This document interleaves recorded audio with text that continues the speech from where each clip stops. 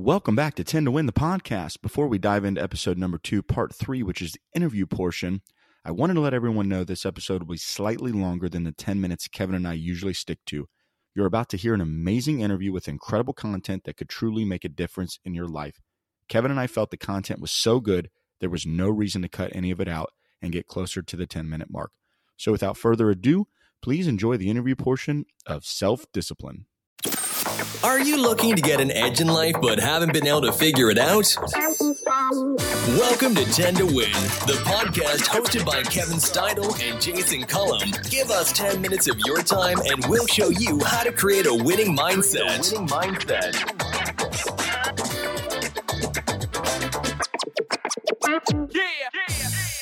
Welcome back to episode number 2, part 3 of the podcast 10 to Win, the podcast focusing on how to create a winning mindset in 10 minutes. This is the interview portion, and today we have a special guest. Kev, who do we got today with us? Jason, we've got Kevin Morgan with us. Kevin is not only a friend of mine for 20 plus years, but he's also a very successful businessman in the San Francisco Bay Area. Kevin has had success in the high finance industry, worked on Wall Street, and now works in the real estate industry in California as a partner at a real estate development and investment firm called JMA Ventures, LLC. Kevin's a father of an 8-year-old boy and a 10-year-old girl who we share the same name of one of our kids, which is Sullivan, which is quite funny how that came about. He's a loving husband to an amazing wife, also volunteers weekly on a suicide prevention helpline. Now, those career fields in themselves display characteristics of being self-disciplined, which is what we've been talking about all week, Jason. But that's not why we've asked Kevin on the show today. The reason that we asked Kevin to be on the podcast is to discuss self-discipline because on his 40th birthday, Kevin ran 40 miles. Kevin, I didn't even know it was possible for someone to run 40 miles in one session. And then I heard that you were doing it on your birthday. Please tell us, where did the idea for running 40 miles on your 40th birthday come from? Yeah, thanks for having me, guys. So it's interesting. Like, there's an ancient ritual in Japan. It's called misaugi, and it's where you cleanse yourself kind of once a year. You go kind of deep in these waterfalls under really cold weather, and it's kind of been adopted as a way here in the States to kind of take once a year and do something crazy and kind of on your birthday. So Kyle Kerber, for example, NBA player, he's big on this, and it allows you to kind of set your mind on a challenge to really understand what's possible. And so that kind of evolved and sparked my interest. And, although I did, and on my 39th birthday, I kind of did it a little earlier. I ran 39 miles, so 40 wasn't as hard, but took some an extra route and kind of a harder route with some more elevation gain. Yeah, that's probably and literally one of the most amazing things that I've ever heard of in my life. I mean, I run 1.5 miles and my back hurts, and still trying to work on that self-discipline. But tell us about the self-discipline on how you got to the 40-mile mark. I mean, how much self-discipline did you have to have? Talk about your daily structure, what you had to do, small victories that you had to win in order to get this long-term success of 40 miles. Yeah, I mean, it does take a lot of training, right? And I think for anything to have discipline, you have to train. But in order to train or have discipline, you have to have a goal, right? You have to set a goal out there. And so for me, this was 40 miles. And the other thing that I did was I set up a lot of reasons why to complete that goal and to have discipline, right? I wanted to set myself up to not fail. So I ran for charity. I had 4 friends running with me. I had a running crew.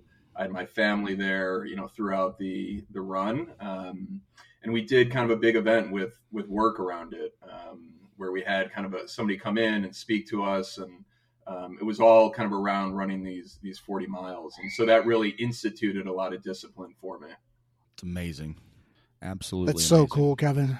Yeah, it really is amazing. I mean, did you have to go through anything in preparation or maybe use any self-discipline tools to kind of get you over the finish line?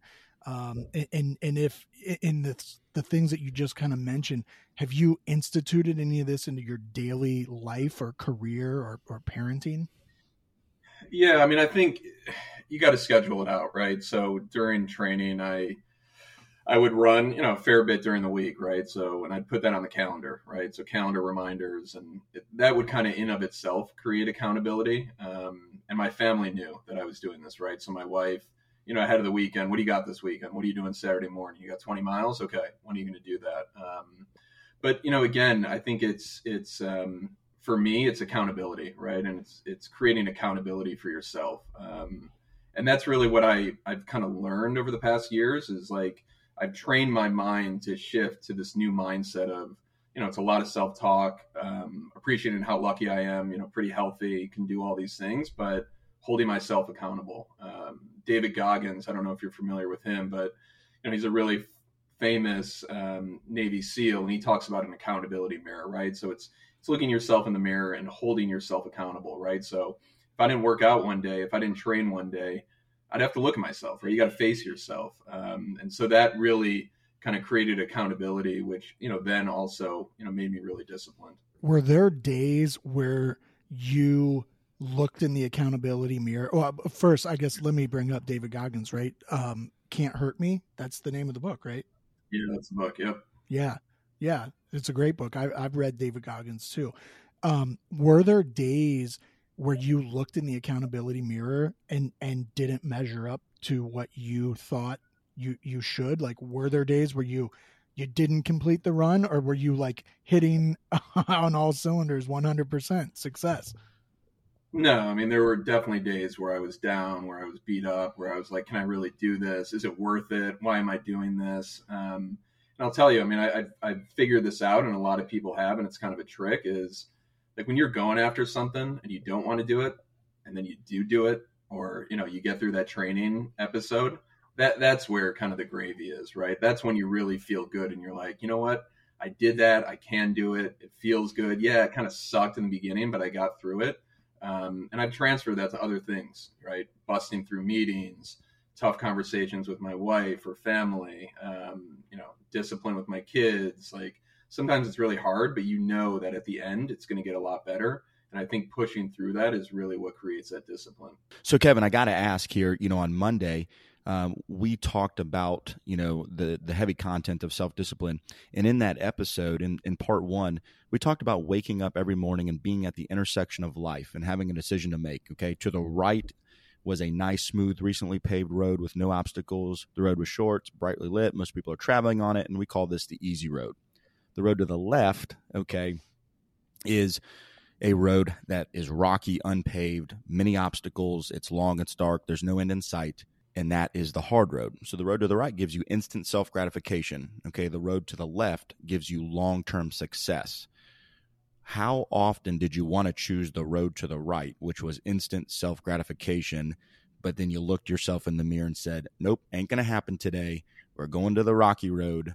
There's a lot of obstacles. I'm going to face them, but I'm going to get there, and we're going to get to that long-term success. All the time, Jason. I mean, the reality is this, right? If I would have chose the easy route, I may have not gotten through it on the 40th, on my 40th, right? I mean, plain and simple, right? Mm-hmm. So it's funny because where I live, there's a route to the right at the final stretch of my house, and it's a big hill, or there's a route to the left, and it's flat and gravy. And I'd hit that intersection a lot, right? And I'd be like, man, I'm tired, right? My legs are just beat. Maybe I'll just go left. And every time I'd have that decision, but I'd veer to the right, hit the hill, because honestly, if I didn't do that, I don't know if I'd finish a race or finish my 40th, because again, like we hit endless hills on this is like 3,500, 4,000 feet of climb. That's a lot of elevation gain over 40 miles. And I think that's analogous to like the easy road doesn't really lead to the results and the satisfaction. Of course. And, how much time and preparation and effort you put into this run. Let's look back before that. I mean, do you consider yourself a self-disciplined person before you looked at doing this run for your 40th birthday? Were you committed to certain things before that, or did you typically go to the right and take the easy road? Yeah. I mean, I think it was sporadic, not as consistent, right? I've always been kind of a scrappy go-getter, playing hockey growing up, getting dirty in the corners, like just you and me both, man. Yeah. Getting, hit in front of the net. I mean, like, again, like, I think the path that I've taken in my career of itself is, was tougher, right? I was a non-Ivy League student, going and working on Wall Street. I had somebody, say to me once, I can't believe we hire people from University of Michigan. Where did you go to school? And I said, Ohio University. And the guy, Harvard, MBA, was like, what are you talking about? So I've had to be disciplined and consistent really to kind of compete at a higher level, so to speak. But I would say over the past 5 years, I've really learned that discipline, provides kind of more of the dividends, really, right? Like when I'm disciplined, when I'm focused, like that's when I'm in my flow. And that's when I'm really on my gravy train, so to speak. Love it. Kevin, a lot of our listeners here are similar to you with one large discrepancy. They're not actually training for or accomplishing weekend feats of 40-mile binge running, right? But where they are similar is they have a career, they have a marriage, they may have a few kids. Where do you find discipline coming into your daily life of managing those things, right? It's easy enough for us to talk about discipline by choosing that hill climb to finish your run out, or to get on that path to run 40 miles on your birthday. But where does this come in just your everyday life of being a dad, being a guy with a good career and a healthy marriage? Yeah, I mean, I think what I've learned is not to accept my own excuses. And something that really hit me, and this was the person that spoke when we ran kind of 40 miles the night before to my company, my colleagues, family, and friends, is Chris Nikic, who has Down syndrome. I think he's in his early 20s. He now just recently, 2 weeks ago, completed his second Ironman. So he was the first person with Down syndrome to complete an Ironman.